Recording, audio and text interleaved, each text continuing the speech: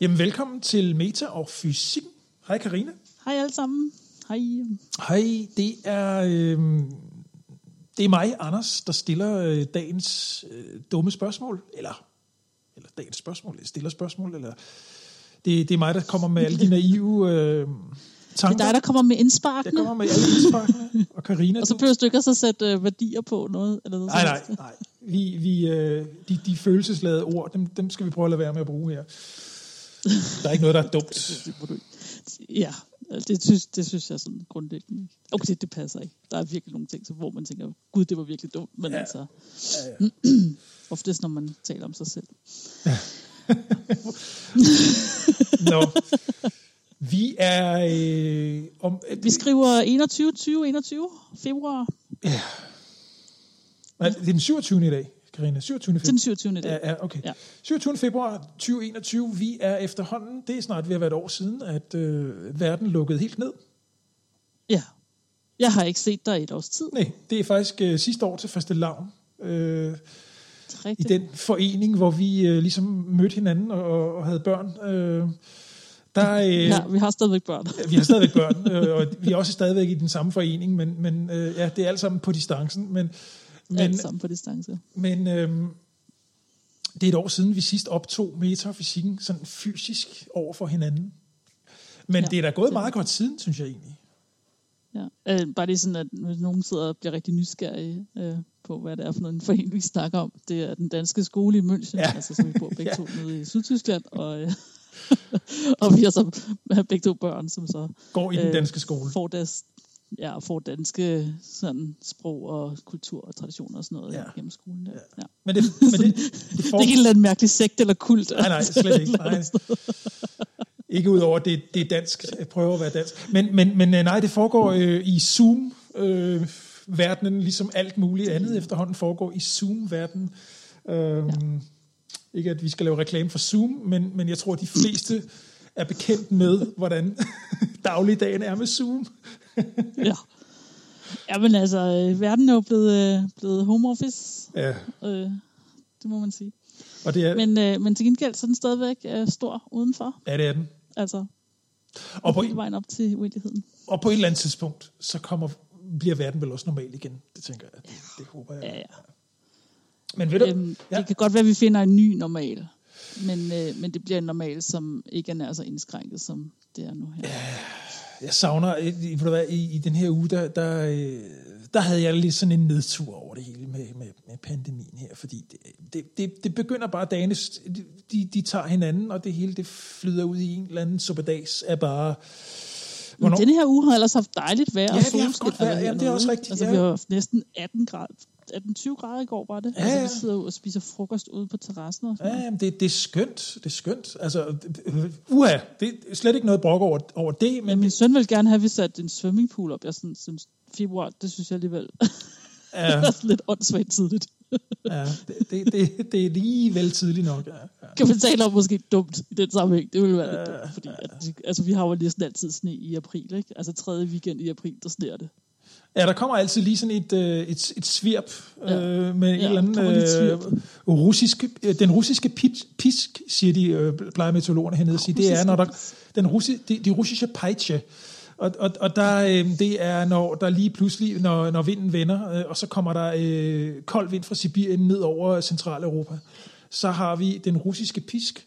Og det er fuldstændig, som du siger, det er derhen imod slutningen af marts, starten af april, eller måske helt ind i midten af april, hvor vi alle sammen for længst er gået i forårsmode, og har tilplantet altankasser og alt muligt forårsblomster, som så grønne spirer over det hele. Som så bliver svedet af, ikke? Og vores fine hortensia, de står nærmest med knopper over det hele, som så bliver brændt af frosten, og så ryger den lige 3 måneder tilbage. Så er vi helt inde i august, før der sker noget igen, ikke?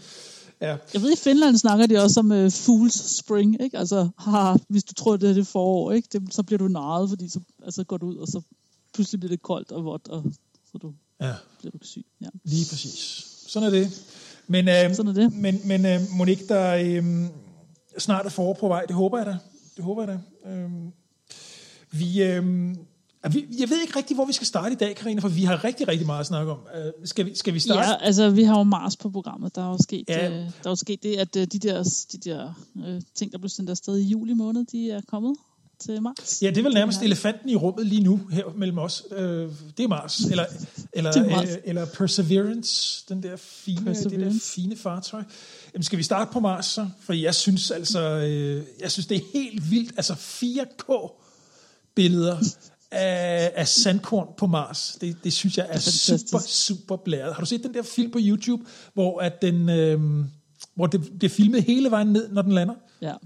Wow, man, hvor er det sejt. Så var der sådan et halvanden times langt pressekonference, hvor de sådan pausede den her video hele tiden. Ikke? Altså der er jo været 4 forskellige kameraer, som egentlig laver den der video. Ikke? Og så, først så tager man et kamera, og så pauser man hele vejen. Ja, det man nu ser der, og den farve der, og det der. Og på et tidspunkt, så tænker jeg, okay nu. Ja. Nu kan jeg ikke tage mere. Nej, så bliver det for nørdet, ikke? Altså det er fint nok at nørde. Altså, det er ret vildt, altså de sagde så også på den her pressekonference, at de også selv bare har siddet og set det igen og igen og igen og igen, altså over hele weekenden, ikke? Så de sidder sådan 2-3 dage, og så bare set de samme 5 minutter fra 15 forskellige vinkler, ikke? Altså, eller hvad de nu ellers havde af kameraer, og så bare, fordi at hver eneste sådan turbulens er jo vigtig, ikke? Er der noget her, der snørkler? Okay, alle snorene til faldskærmen, er de lige, og hvad der skete, ikke? Og jamen det... Ja. Altså det kunne jo, særligt det der med faldskærms styrtningen, hvad jeg vil sige, nedfaldningen der, springet, det var jo sådan der, lige præcis der kunne det virkelig gå galt, ikke? Og det er gået galt mange gange før, ikke? Ja. Altså jeg så en grafik fra, jeg tror det er ESA, der havde lavet den grafik med hvor man har alle de missioner, der har været til Mars, og så kan man se, hvilke nogen, der ikke klarede det, ikke? Og det er blevet bedre og bedre, kan man se, ikke? Men mange af dem, der var flybys, det hvor dem, de måske snurrer en gang rundt om Mars, mens den kigger på den, og så flyver den videre, ikke? Og så har du nogen, som er i omløb om Mars, og så har du så dem, der prøver på at lande, ikke? Og det er kun en 10%, der prøver på at lande, ikke? Og af de 10%, der er det sådan halvdelen, ikke? Der er gået i stykker, ikke? Ja. På det. Ja.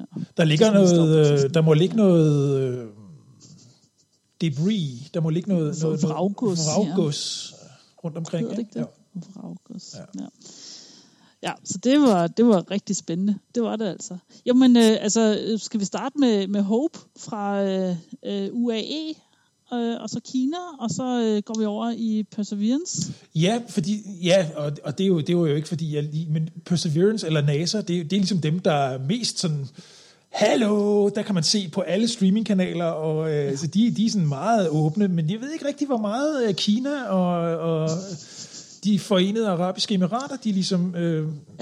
De Forenede Arabiske Emirater, deres mission Hope, det er en, som bare skal være i omløb, og så tage billeder af Mars. Ja. Så den kommer ikke til at lande, og det er også okay, og den kostede så også kun $200 million, ikke? Altså hvor at vi er oppe på 2 milliarder, ikke? $2,7 milliarder til Perseverance, ikke? Altså sådan. Okay.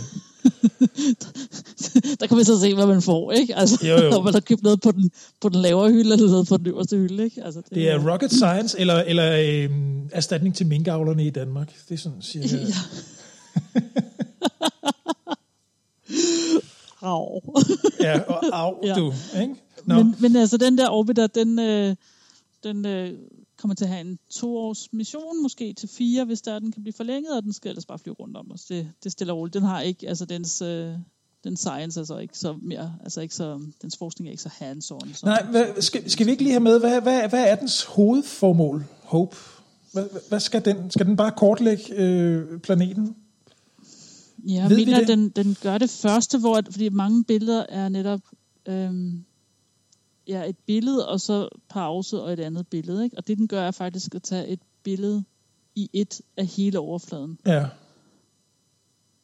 Okay. Så jeg kan godt se det. Jeg kan godt se det unikke i det. Altså det er sådan, altså virkelig en overvågning af planeten på en anden måde, ikke? Ja. Jeg kan ikke huske om det er vejr og sådan noget, den også skal kigge på. Okay. Vejrsystemer, forhold og klima og sådan noget. Jeg er ikke helt sikker. Nej, men jeg er ikke helt sikker på den. Det kommer der jo givetvis mere ud om sådan efterhånden. Ja, altså forhåbentlig når det er det er bare mig, der ikke har været helt på tæerne med den. Så Kina, de har også sendt noget derhen, og den er stadigvæk i omløb. Den har de ikke prøvet at lande på planeten nu. Men det er meningen, den skal lande? Det er meningen, den skal lande. Ja, i maj har de sat det til. Altså, de er så ellers sparsomme med informationer, kineserne. Ja. Er du så færdig? Ja. Det er sådan lidt... Jamen, den skal kigge efter vandis, underjordisk vandis skal den lede efter. Og så er der helt sikkert også andre ubekendte missioner. Ja, det kunne man forestille sig. De skal nok kigge efter nogle mineraler eller et eller andet, som de kan lave et eller andet af. Hvem ved, det er spændende. Måske er det helt det samme, måske noget helt andet. Måske har de, hvem ved, altså skal den bygge en lille lejr, hvad ved. Altså det er ingen, der ved, simpelthen ingen, der ved. Og så vil jeg jo også gerne sammenligne med prisen, ikke, på de andre ting. Jo, men hvad koster ting i Kina, ikke? Altså, det er ikke helt til at sammenligne. Det tænker jeg ikke. De værdisætter nok ikke ting på samme måde i hvert fald. Nej, fordi du ved jo også, at i de der 2,7 milliarder til Perseverance, det er jo også alle ingeniørernes løn, som har udviklet rotorbladet på den der helikopter og sådan noget, ikke? Altså, timeløn under ordnede forhold. Det tror jeg ikke. Det er ord, de ikke helt med far for at fornærme nogen. Altså man gør tingene op på en anden måde ude i Kina. Det tror jeg. Lad os sige det sådan, ikke?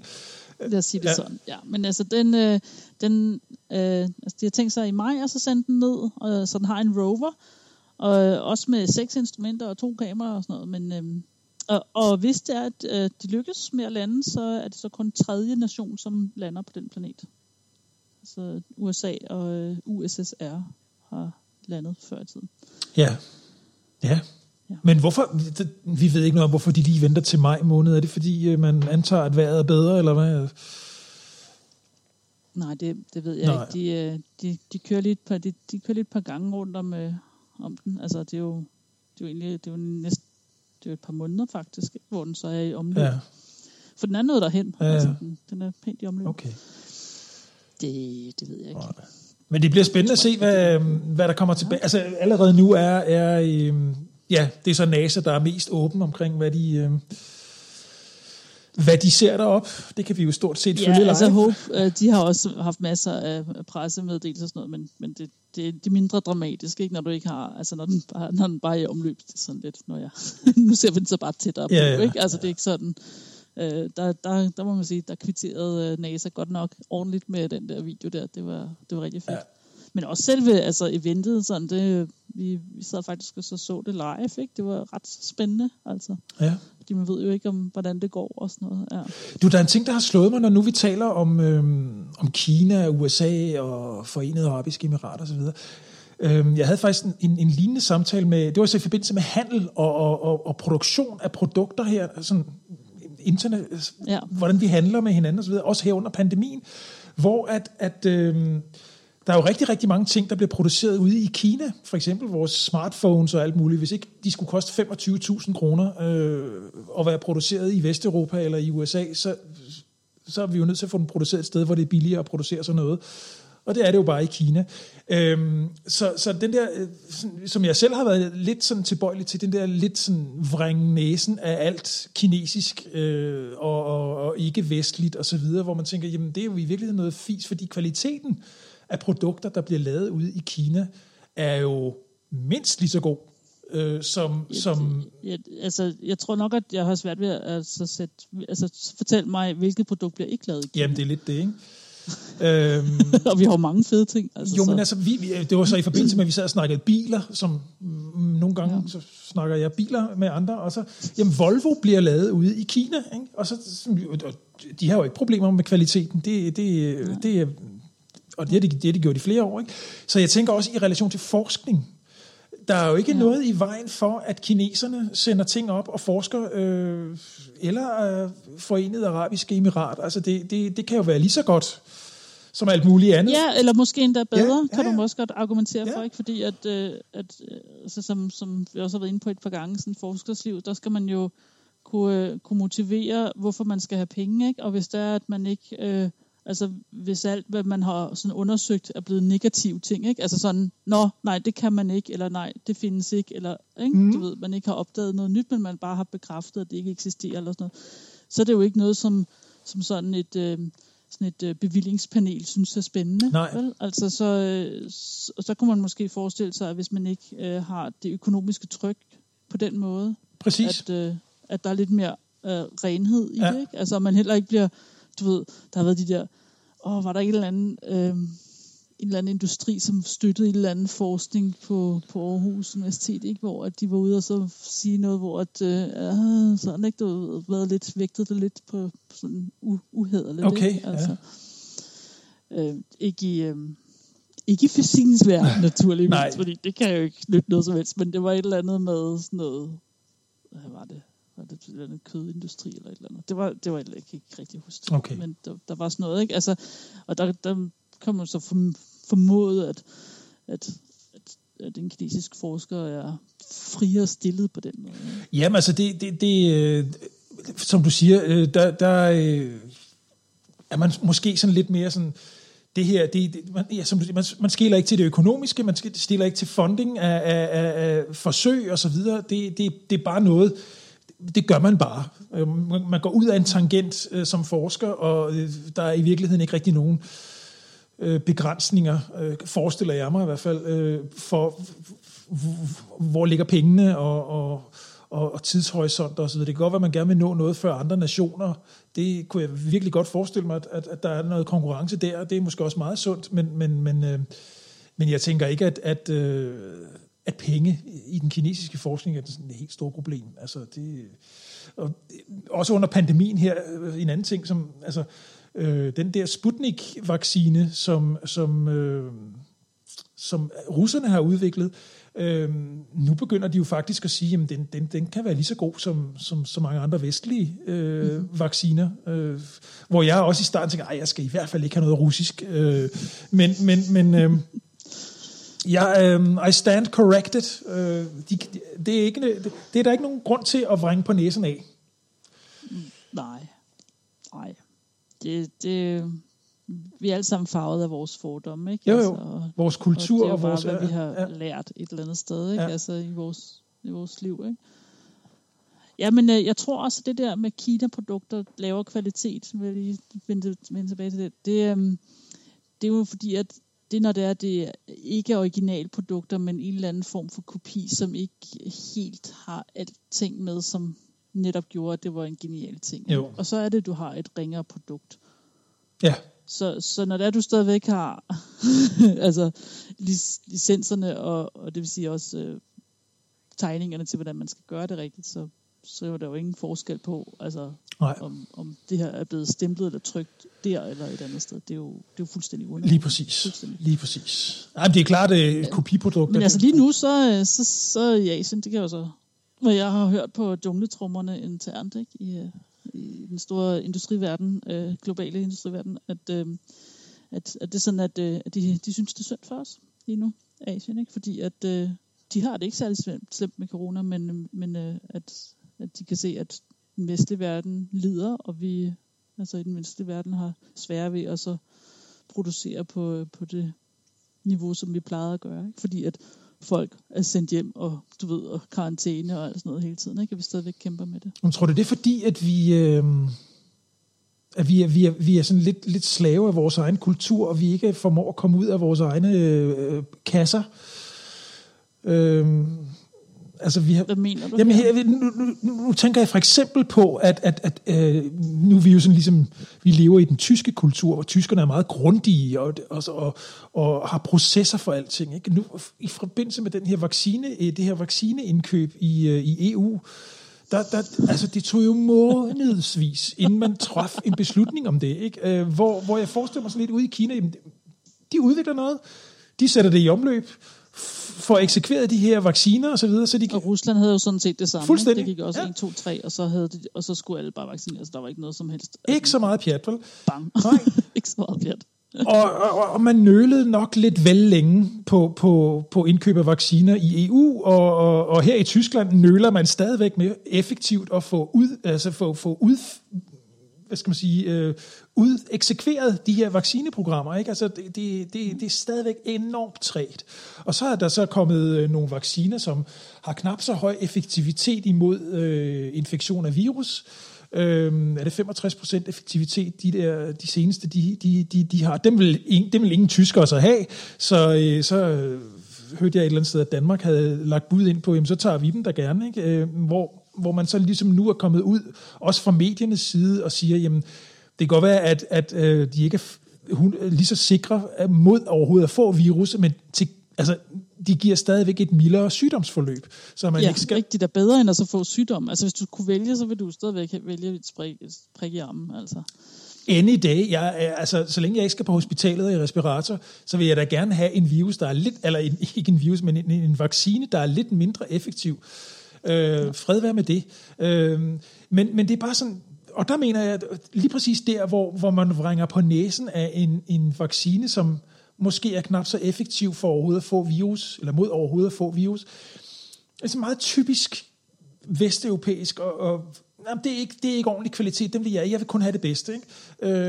Ja, det er sådan en forkælet tilgang til tilværelsen. I stedet for dog, og så sige, okay, jeg tager, hvad jeg kan. Vi skal jo ikke engang betale for det, alligevel så jeg bliver sådan lidt, jeg tænker, nu må I holde op, ikke? Fordi det giver et mildere forløb. Det har de så også, jeg tillægger det også nok mediernes sådan gammelkendte. Ja, de har ikke meget at rive i, vel? Altså, der bliver også hver eneste lille sandkorn blæst op. Ja. Altså, og lad os prøve at finde skuffet, vi kan interviewe. Det synes jeg også, man ser hele tiden. Ikke? Men det er også mediernes vinkling af alle de her forskellige vaccinevarianter, hvor det er nok kommet lidt tilbage som boomerang, at de har måske været lige lovlig meget fokuseret på, at den var mindre effektiv, den sidste vaccine, der kom, i stedet for at sige, okay, den giver trods alt, uanset hvad, et mildere sygdomsforløb. Og det er det handler om. Ikke?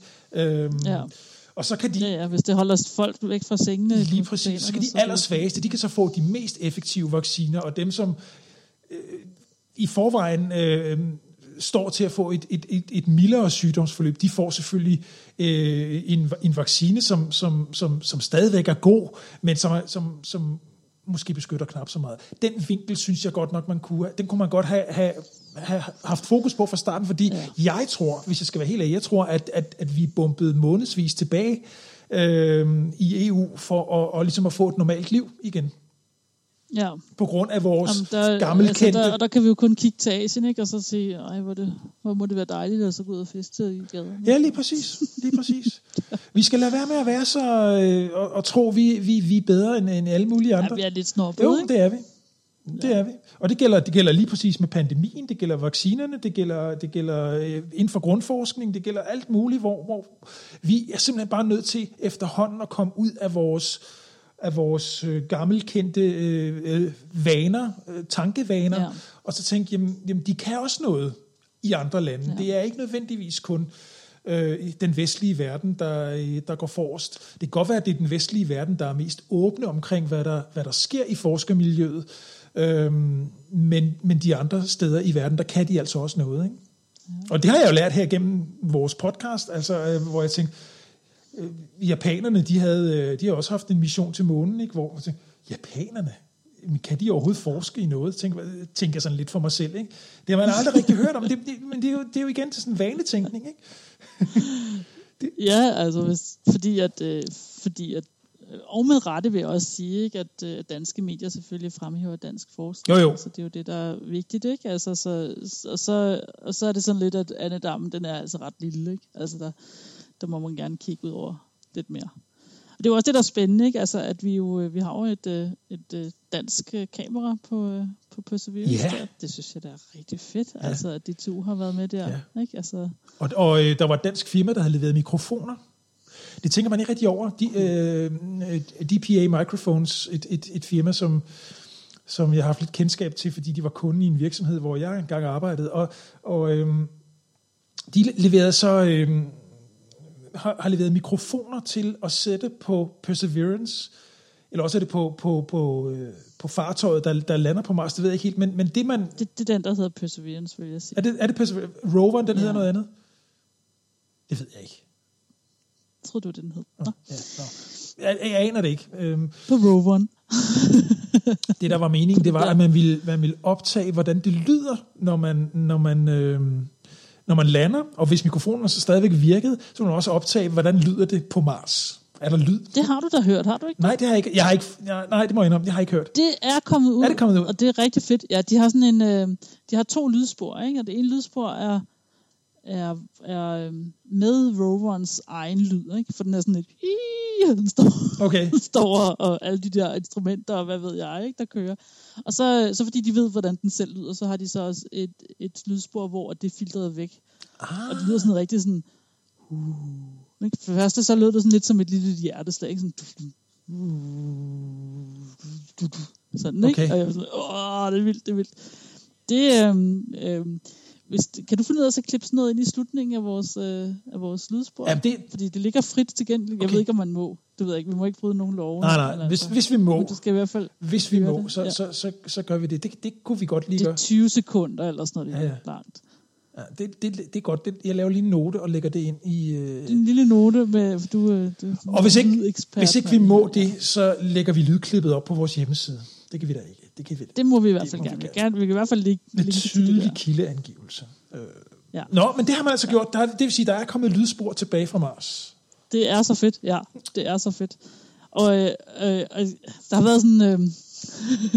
jeg tror også, hele verden lige nu er sådan ved at eksplodere, ikke? Altså, fordi at folk er bare blevet fuldstændig vanvittige, altså hvad er deres hjemmekarantæne, 4 vægge ting, ikke? Altså, så der skal bare meget lidt til, før at det hele ender i død og ødelæggelse og krig og sådan noget mudderkastning, ikke? Og det kan man godt mærke, og jeg har altså også, jeg har også læst nogle sådan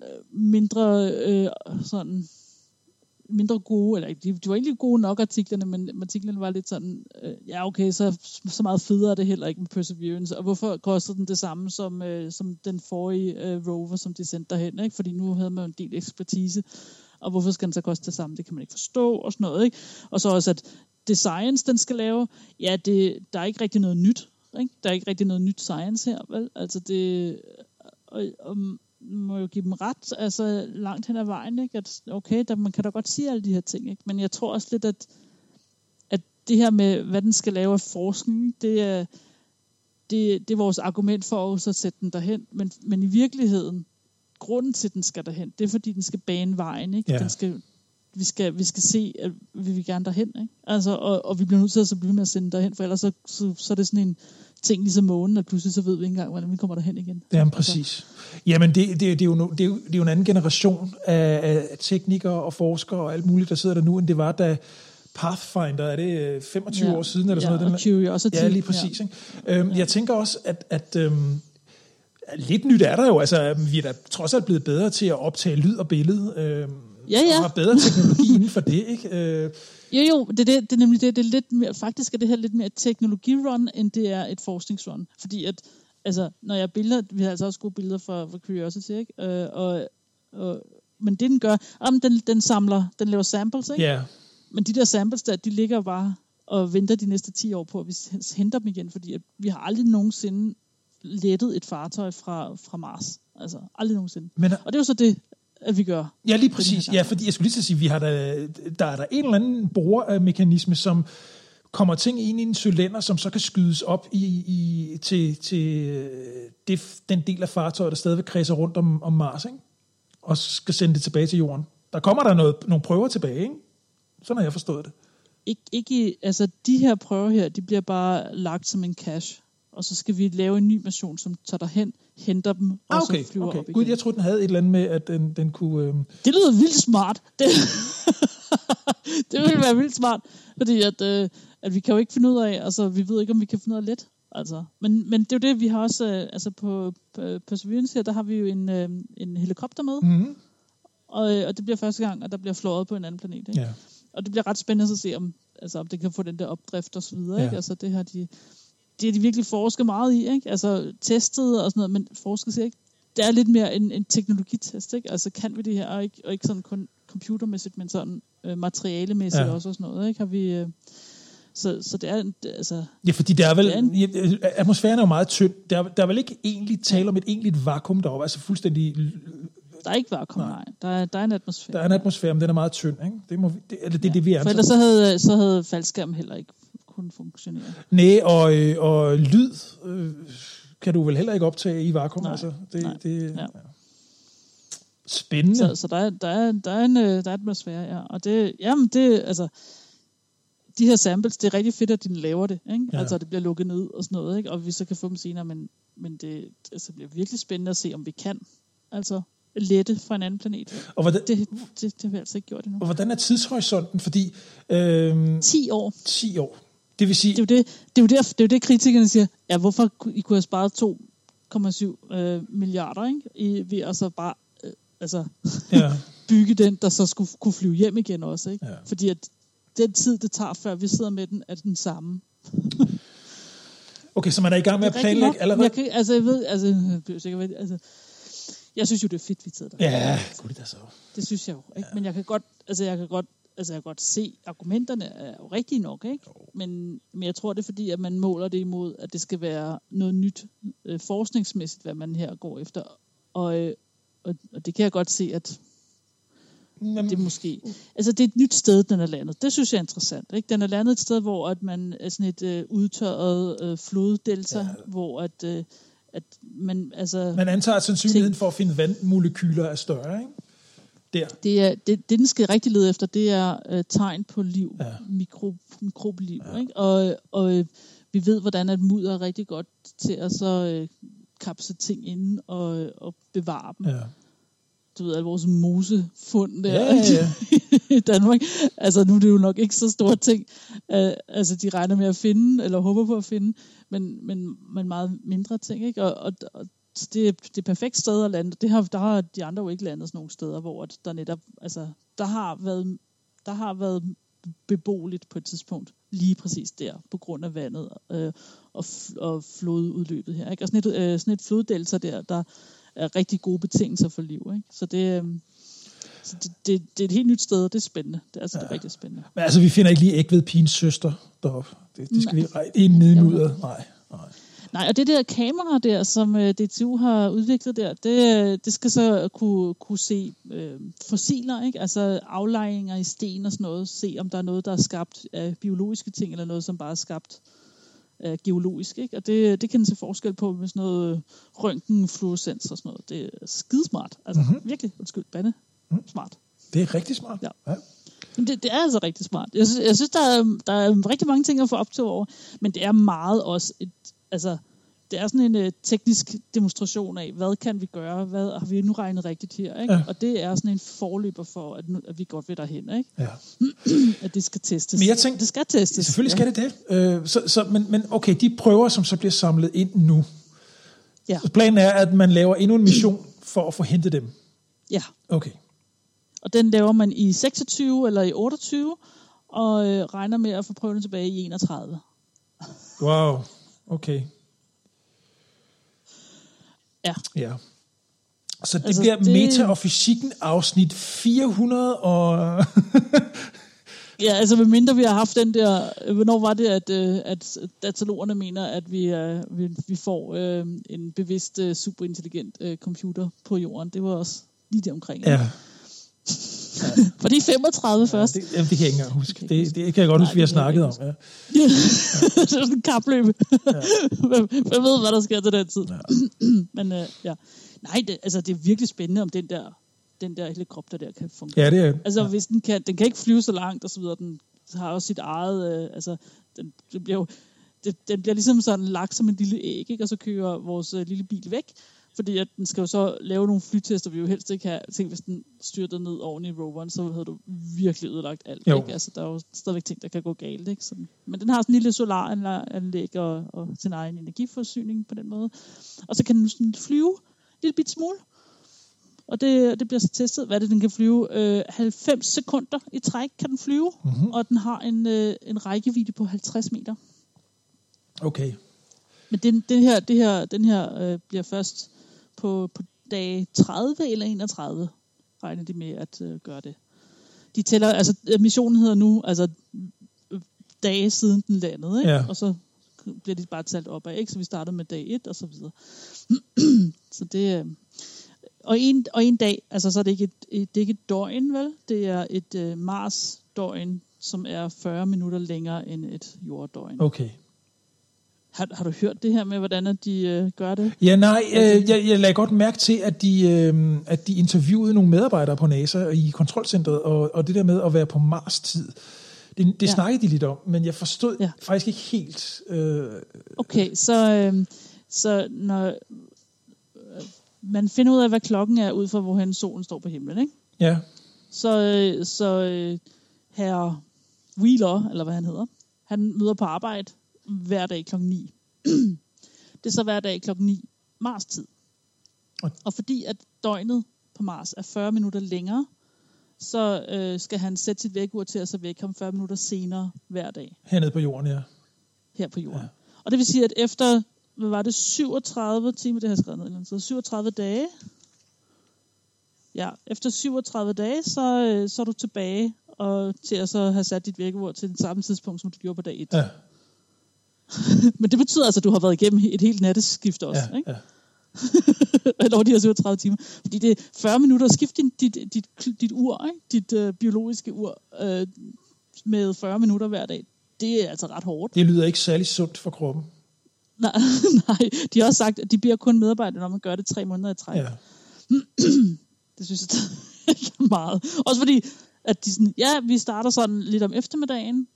Altså, de møder ikke klokken 9 om morgenen Mars-tid, de møder klokken eftermiddag Mars-tid. Ja.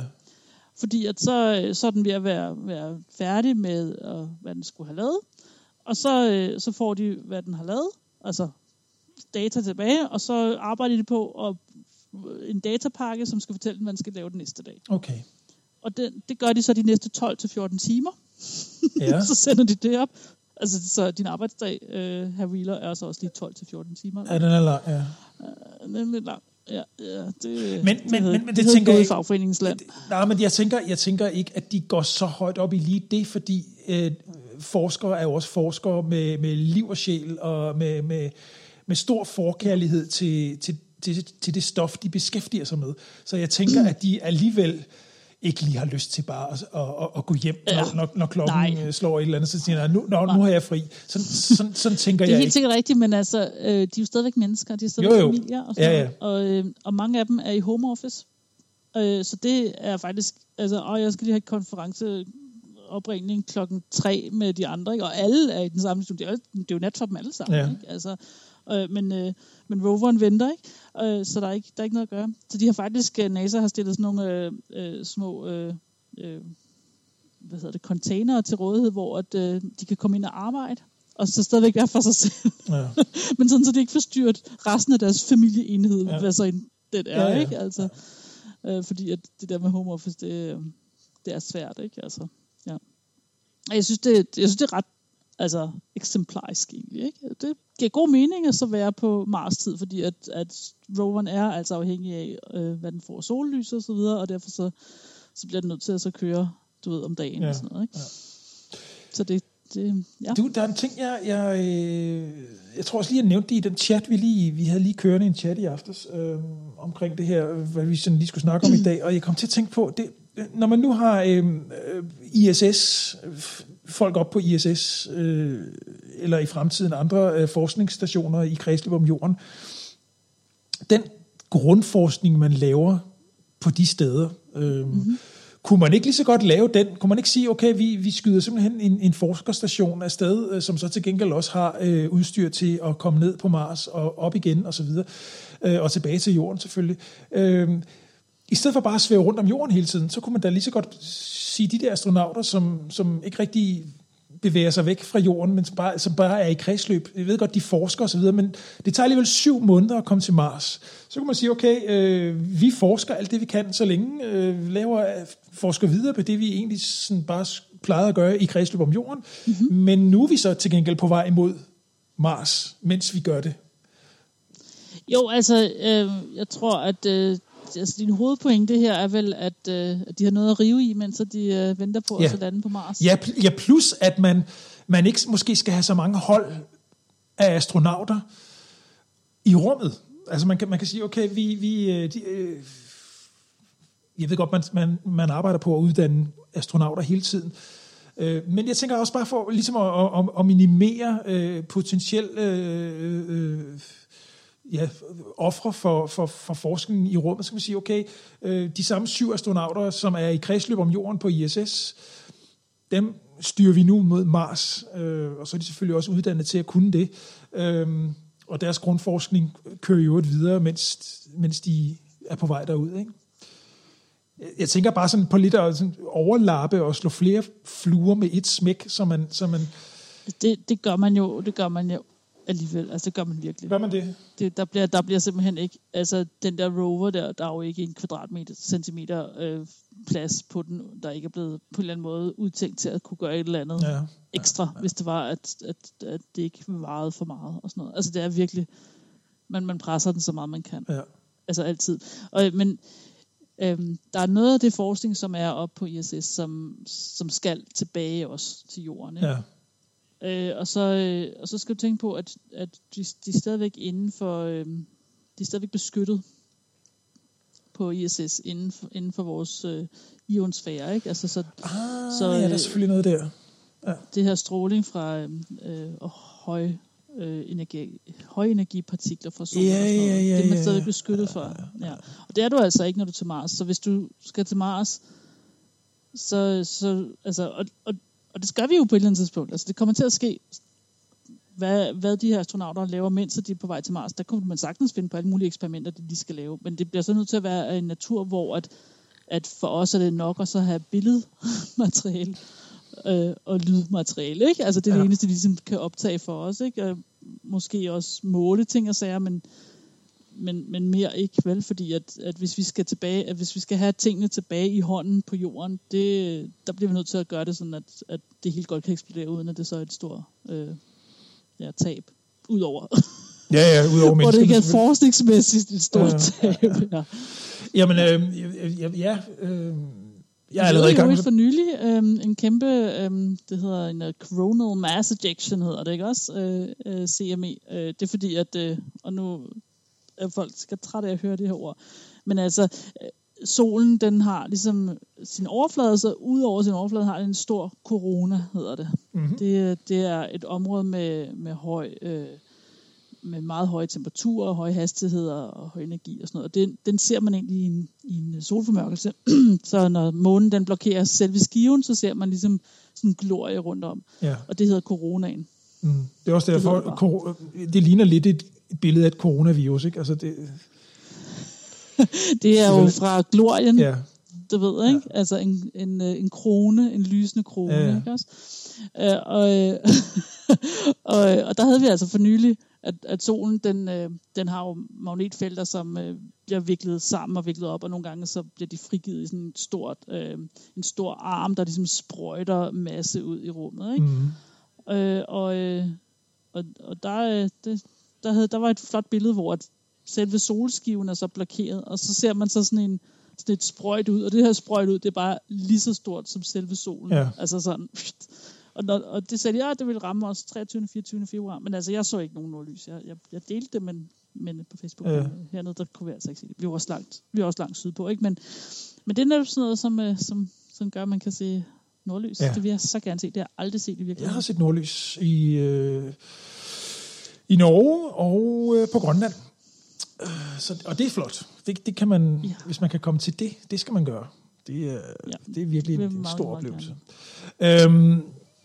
Okay, så ikke noget med... Nej, altså når vi sender astronauterne afsted til Mars, så bliver det under den risiko med de her ting fra solen af. Ja. Det gør der er lige den der stråling der, det kan jeg selvfølgelig godt se. Men det noget af det, som man givetvis vil forske i det er selvfølgelig, hvordan kan man så dyrke planter og sådan noget undervejs mod Mars.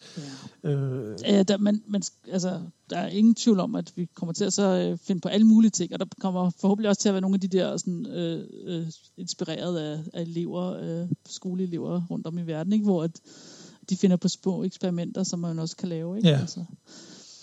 Netop, ja. Men ellers så tror jeg ikke, at jeg kan godt se, hvad du mener der med at sende de samme ud. Det kommer man jo ikke til at gøre. Der er jo en lang kø af folk, der meget, meget gerne vil ud. Ja, du har ikke ansøgt.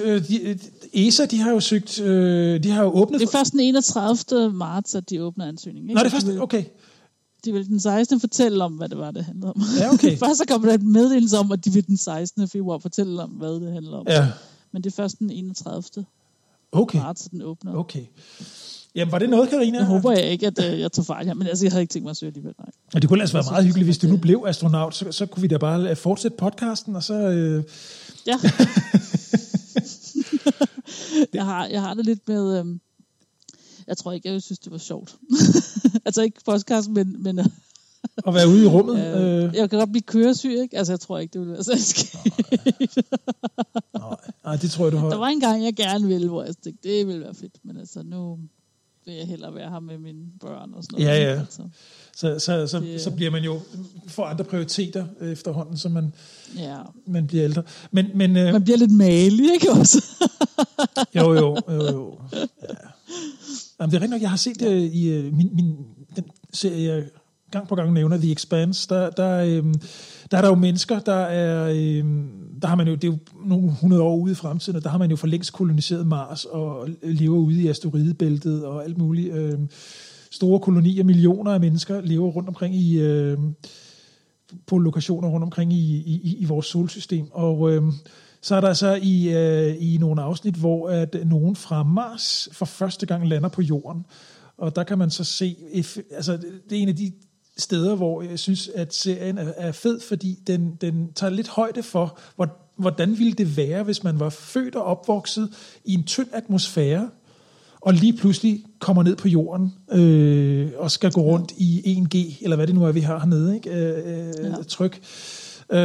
Og der ser man nemlig også, hvordan de lider, de der personer, som kommer ned. At de skal lige akklimatiseres, og det tager altså lige noget tid, inden de sådan og bare det at se en naturlig horisont, det er også noget, der gør dem svimle og sådan noget. Det kan slet ikke forholde sig til, hvordan... det er sådan noget, som vi som er vokset op her på jorden, vi tænker ikke meget over, vel?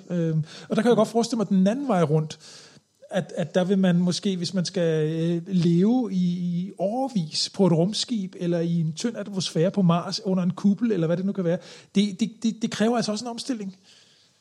Ja, helt sikkert. Helt sikkert. Altså en anden ting, det er sådan socioøkonomisk, de også belyser i den der Expanse der, det er også, at alle de her folk uden for jorden, de er afhængige af jorden til at så få mad. Ja. Og det er sådan lidt altså der kan man godt forestille sig, ikke, at jamen, så sender vi nogen til Mars, men de er dybt afhængige af, at hver 3. måned kommer der en eller anden kasse med mad fra jorden af, ikke? Altså, og først når man bliver selvstændig, og det er så også derfor, at det er en stor del af, hvad de prøver på at gøre, ikke? Altså, at nogle af de her måneder her, har de så kæmpe drivhus og sådan noget, ikke? Og de forsker i alle mulige forskellige genmodificerede måder at dyrke maden på i de her, altså, og har kæmpe store spejle ude, altså i omløb rundt om de her måneder til at så lyse ekstra sollys ned, fordi man er nu så meget længere væk fra solen også og sådan noget, ikke? Men det er en sådan helt nøgle ting at så kunne brødføde sig selv, ikke? Altså som et samfund, og før de kan det, så er de dybt afhængige af jorden, og så er de egentlig også magtesløse, ikke? Altså, de kan ikke løsrive sig helt, vel? Men det er vel lidt, det kan de virkelig. Det er vel lidt ligesom, altså noget af det, jeg synes, serien illustrerer rigtig godt, det er, at desværre er der ikke noget, der tyder på, at mennesket nogensinde bliver klogere, fordi uanset om vi så spreder os ud i solsystemet, så skændes og kriges vi stadigvæk over magt og penge, og så det er fuldstændig de samme ting. Ja, ressourcer. Ja, ressourcer. Ja, og der er så luft, så også altså ilt, ikke? Og vand også en ressource. Ja, netop. Ja. Altså og jeg tror desværre, at den kommer til at nu lever jeg jo ikke om 300 år, så kan jeg ikke opleve, hvordan det så er, om den serie får ret, men det er jeg ikke i tvivl om, at den gør, fordi vi bliver ikke klogere. Det gør vi ikke. Og du mener sådan en grundessens af den menneskets kultur, eller sådan psyke, som er sådan? Jamen, det er også noget af det, som de illustrerer i serien, at det der proto-molecule opfører sig på en måde, man ikke forstår. Og instinktivt, så tyrer menneskene til vold og krig imod noget, de ikke forstår. Fordi det gør vi åbenbart bare i vores kultur, i stedet for at sådan ligesom gå til det med noget andet, med en anden indstilling. Ikke? Altså, vi instinktivt så bliver vi bange, og så vil vi forsvare os. Ikke? Ja. Og den ligger åbenbart fuldstændig hardcore programmeret ind i vores ryggrad, som menneskerace. Ikke? Ja. Desværre. Ja. Men det er nok det, du siger med, at uafhængighed fra jorden i den der serie, det er altså, vi er et spisekammer hernede på jorden. Ja. Der er sådan en af de der hovedpersoner i serien, James Holden, han er kaptajn på det der Rocinante, det der rumskib, som sådan ligesom er sådan det er sådan lidt en svævende fugl, der sådan samarbejder lidt her og der med forskellige bevægelser. Og han er kaffeelsker. Og selv om 300 år, så er der altså kaffeentusiaster, og kaffe bliver jo dyrket på en bønne, altså det er jo en plante, så det er faktisk en af de ting, som jeg har tænkt meget over, når jeg har set den der serie. Vi snakkede tidligere i et par afsnit tilbage, der snakker vi om vertical farming og alt det her, ikke? Ja. Hvor kaffe, det må da være en af de der sådan, grøder, som man ligesom skal huske at få modificeret, så den kan gro i sådan nogle miljøer der. Ja. Ja, også på månen, ja, så man kan dyrke sin egen kaffe. Det vil jo have sådan noget, folk vil jo sikkert betale mange store penge for det. Du ved, ligesom der er også nogen, der har været igennem maven på et eller andet dyr, som man så også drikker med stor lyst, sådan en kaffe. Ja. Så kunne jeg godt forestille mig sådan en månekaffe, at folk vil godt betale mange penge for det. Det kunne man da godt forestille sig. Og te, det er jo i virkeligheden bare mange gange en eller anden krydderurt eller et eller andet, en teplante selvfølgelig, men ja, te er meget mere. Ja, det er meget bredere. Det er meget bredere. Ja. Så der kunne man da godt forestille sig, at der kunne de helt sikkert dyrke noget på en eller anden måde, ikke? Jo. Ja, det. Ja, men altså det her er i hvert fald de spæde skridt, ikke? Yeah. Ud i. Og jeg synes også, det er fedt, at der er så meget teknologi, der bliver afprøvet. Den anden ting, de også afprøver i Perseverance, det er en maskine, der laver CO2 om til ilt. Det er også ret spændende. Ja. Om den virker. Ja, det kan man jo så ikke rigtig finde ud af de næste 10 år, om den gør. Den har jo også alle mulige sensorer selv ombord og sådan noget, ikke? Men selve prøverne, som den tager i jorden, dem bliver vi nødt til at kigge på, når de kommer herned. Ja. Men jeg tror nok, at de har nogle indbyttede test i den her maskine, altså den der CO2 til ilt maskine, ikke? Som de kan teste, om det fungerer.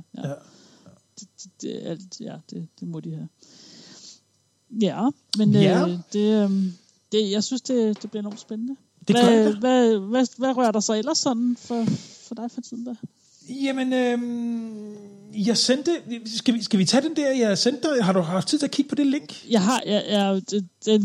Jeg kommer ikke til at sige meget om den. Altså, en af mine venner har skrevet en artikel, som Anders så har fundet, og jeg ved ikke, hvorhen du har fundet den, men altså. Det var på Twitter. Der var en eller anden, jeg følger på Twitter, som havde tweetet den.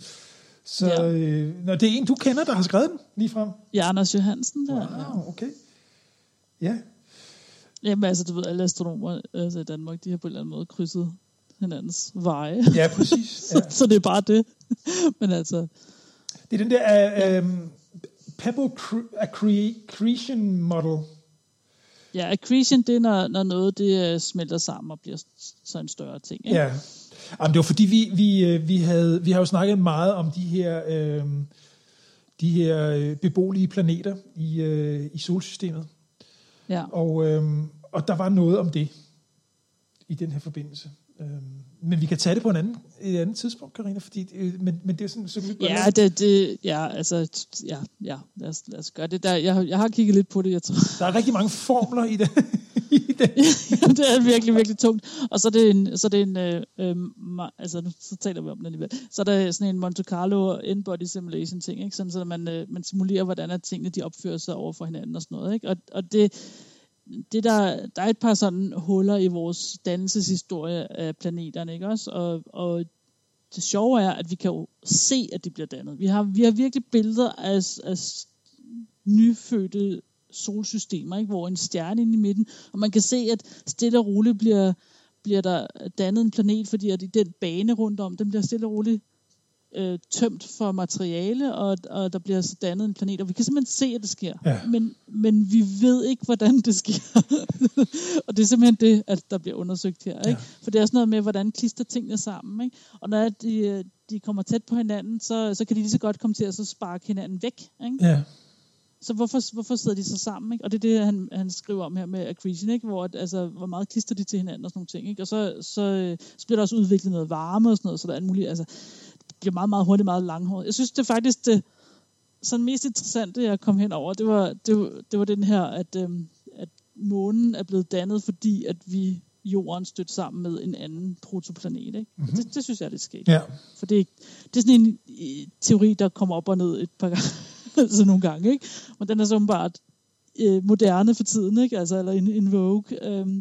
Og den planet hedder Thea, eller T-H-E-I-A. Thea. Ja, Gaia, Thea måske. Jeg ved ikke rigtig, hvorfor den man har gjort det sådan.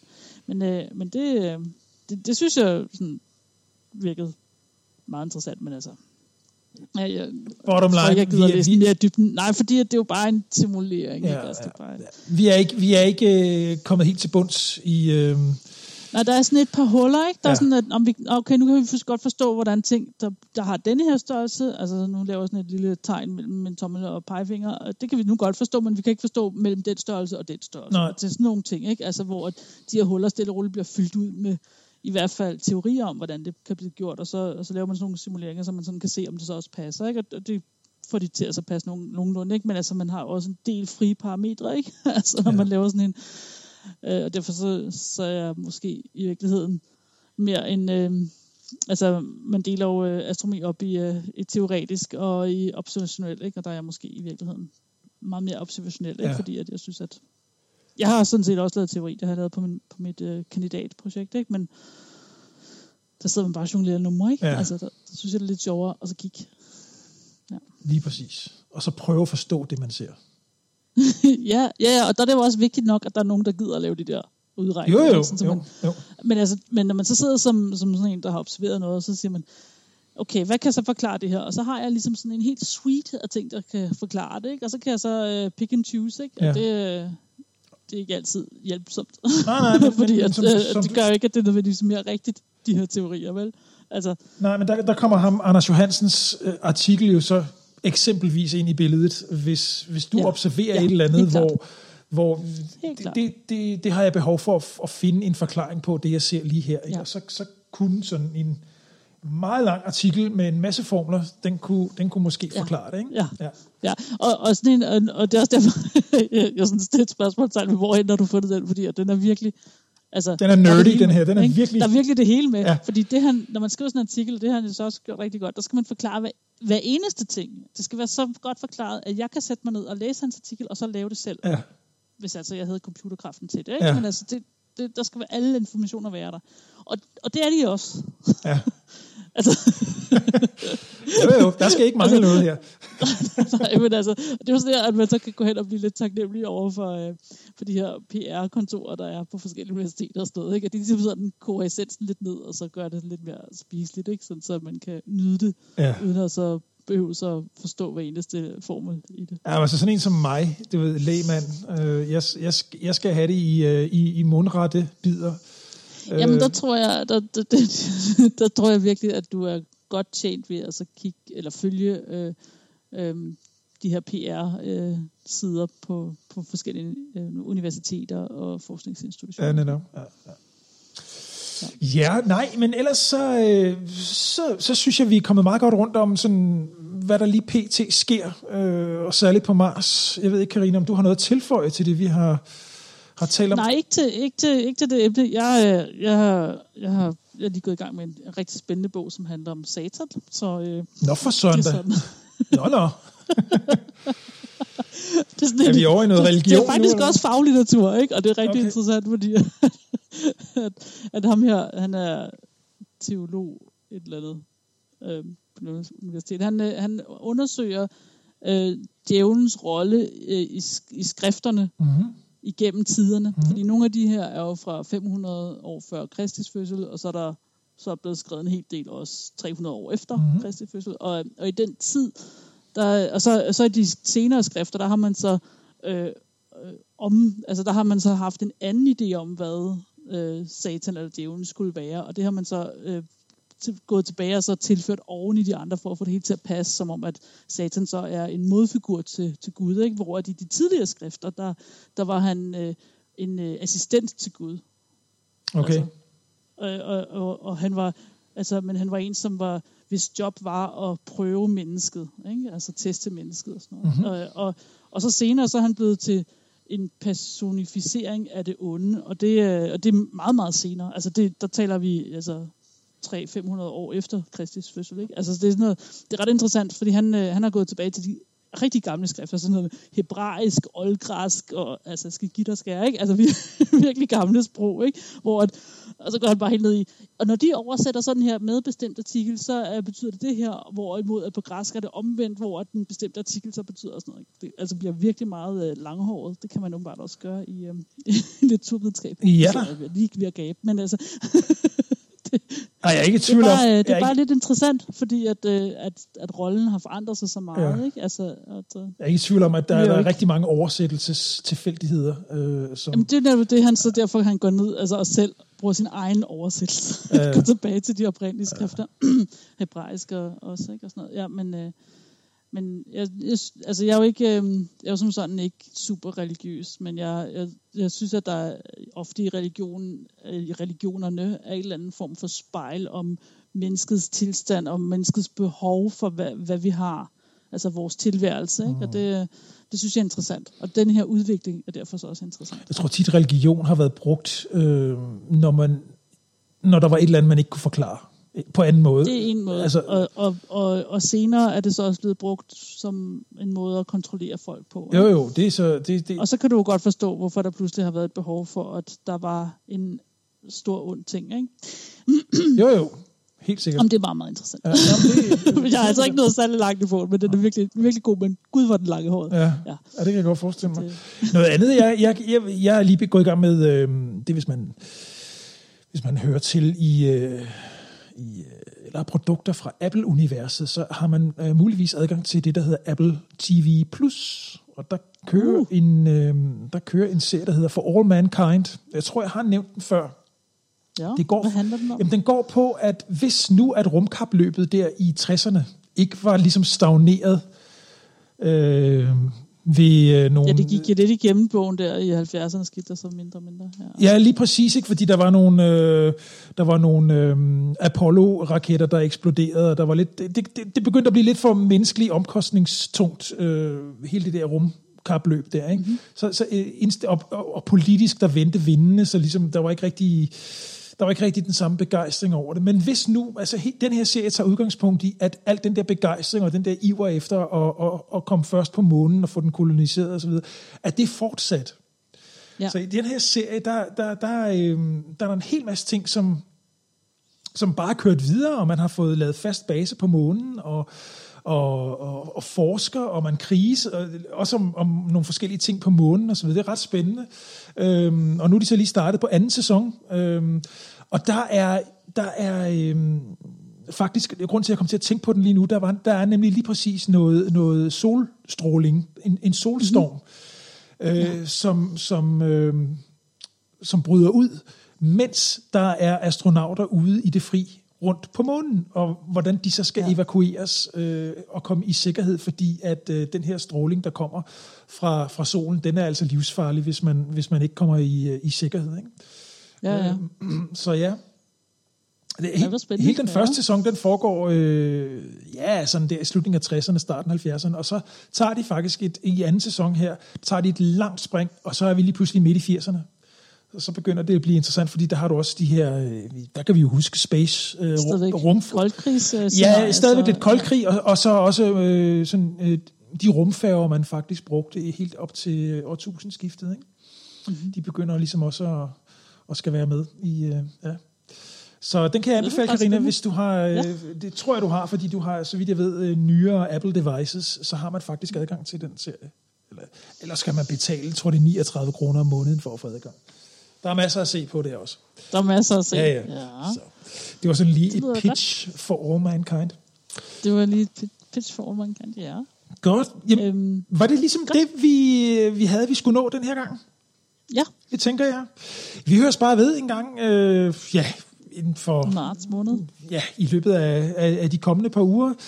Du har lyttet til Meta og Fysikken, og send os endelig en besked på Facebook, eller en mail, eller hvad man nu vi skriver. Vi elsker at høre fra jer. Ja, det gør vi. Det gør vi virkelig. Det er dejligt, der kommer indimellem lidt fanpost og lidt ris og ros og forslag. Og det skal I bare blive ved med. Vi synes, det er spændende, hver gang I skriver. Ja. Så tak for nu, og vi høres ved snart igen. Hej hej. Hej hej.